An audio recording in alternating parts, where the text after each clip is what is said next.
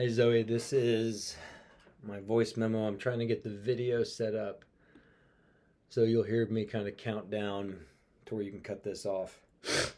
And you can hear my snot. I had COVID 87 times.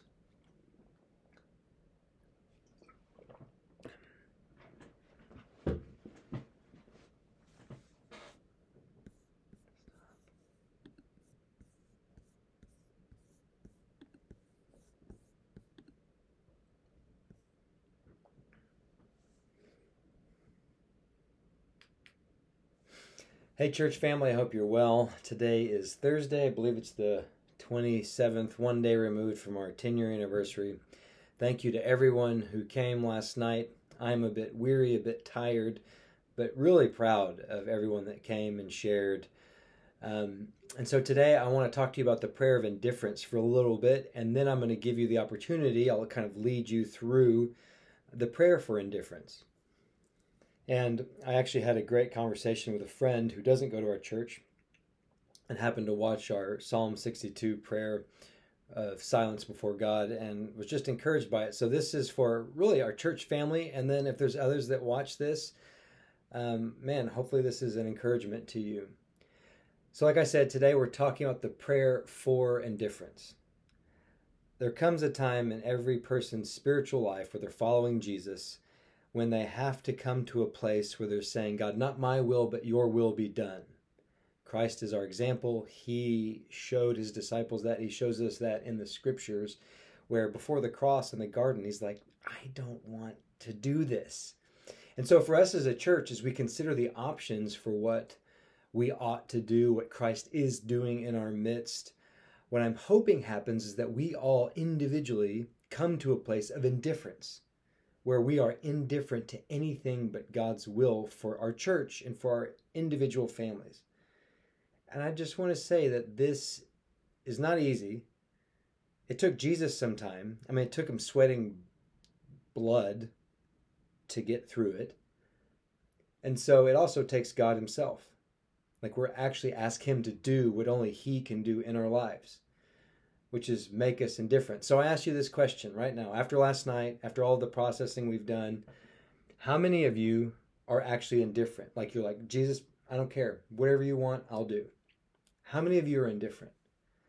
Because what we don't want is a tug of war between human ideas, like my idea versus your idea versus another person's idea, or what Joe Blogger says about how churches should end or merge or close or any of that stuff. We're actually after the very mind of Christ. We really believe that Jesus can speak to us together.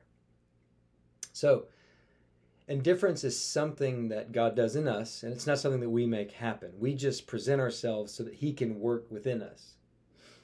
And so today and tomorrow night, we could enter into this question of discernment and like, what is Christ doing in our church? We can enter into it honestly and openly with our opinions and with our ideas.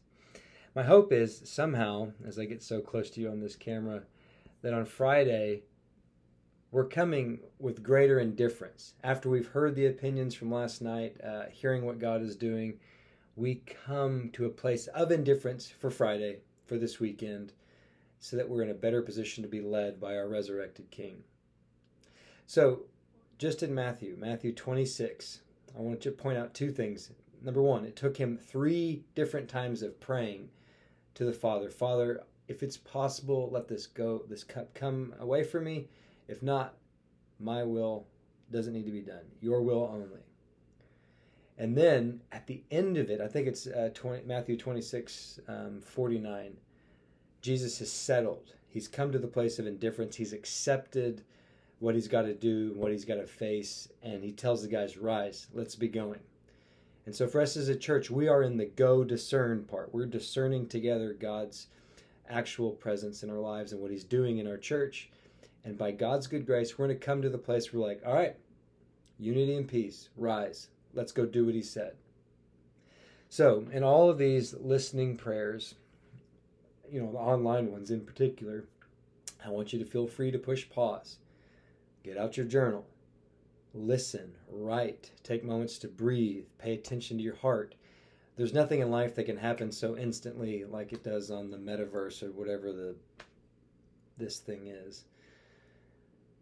So take a moment, wherever you're at, get settled, clear your space, silence the notifications, and take a few deep breaths. In through the nose and out through the mouth.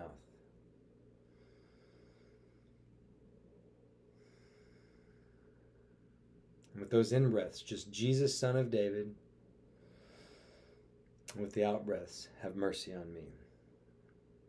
Jesus, Son of David, have mercy on me. Take a moment to notice your body. Notice where you're feeling stress or tension or lightness. And again, Jesus, Son of David, have mercy on me. And if you're comfortable, put your hand on your heart. I'm going to pray a prayer and then give you some cues for listening, for journaling, for responding. Christ, as a church family, we present to you these three options. And as Anthony said, that rogue fourth option last night that we may not know of. We present these options to you. And as I do, I come to be silent before you. Christ, help me, help us notice where our own preconceived notions of what we ought to do or what you should do or what I should do, my family should do, is getting in the way of hearing you and seeing your activity. Christ, would you help me? Would you help our church family desire your will above all else? So here's a place where you can just push pause, just listen and journal and ask for his help. Christ, would you come make me indifferent? Would you come make us indifferent?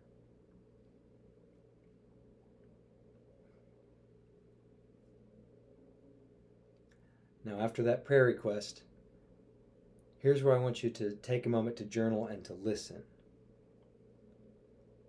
Ask yourself this question: what needs to die in me in order for the will of God to find room in my life and for the will of God to find room in our church? What needs to die in me in order for the will of God to find room in my life and in our church? Again, feel free to push pause and just take a moment to write, to think, to envision what he might be saying to you and to us. And after you push pause, I'll be back for one more question. That final question is this: what do I need to let go of in order to receive a new gift of God for myself, for my family, and for my church? This is where it gets real. What do I need to let go of in order to receive a new gift of God for myself, for my family, and for our church? So take a moment, ask Christ that question, ponder your heart. Don't judge it. Just say that's where you're at. Take a moment, write, and listen. So thank you for being willing to fast, to pray, to share, to take those risks. And again, I just want to point out that Ruth Haley Barton's book on this has been wonderful.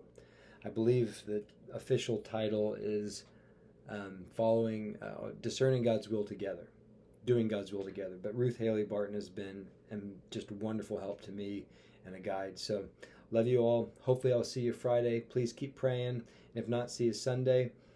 Smash that like button. See you guys.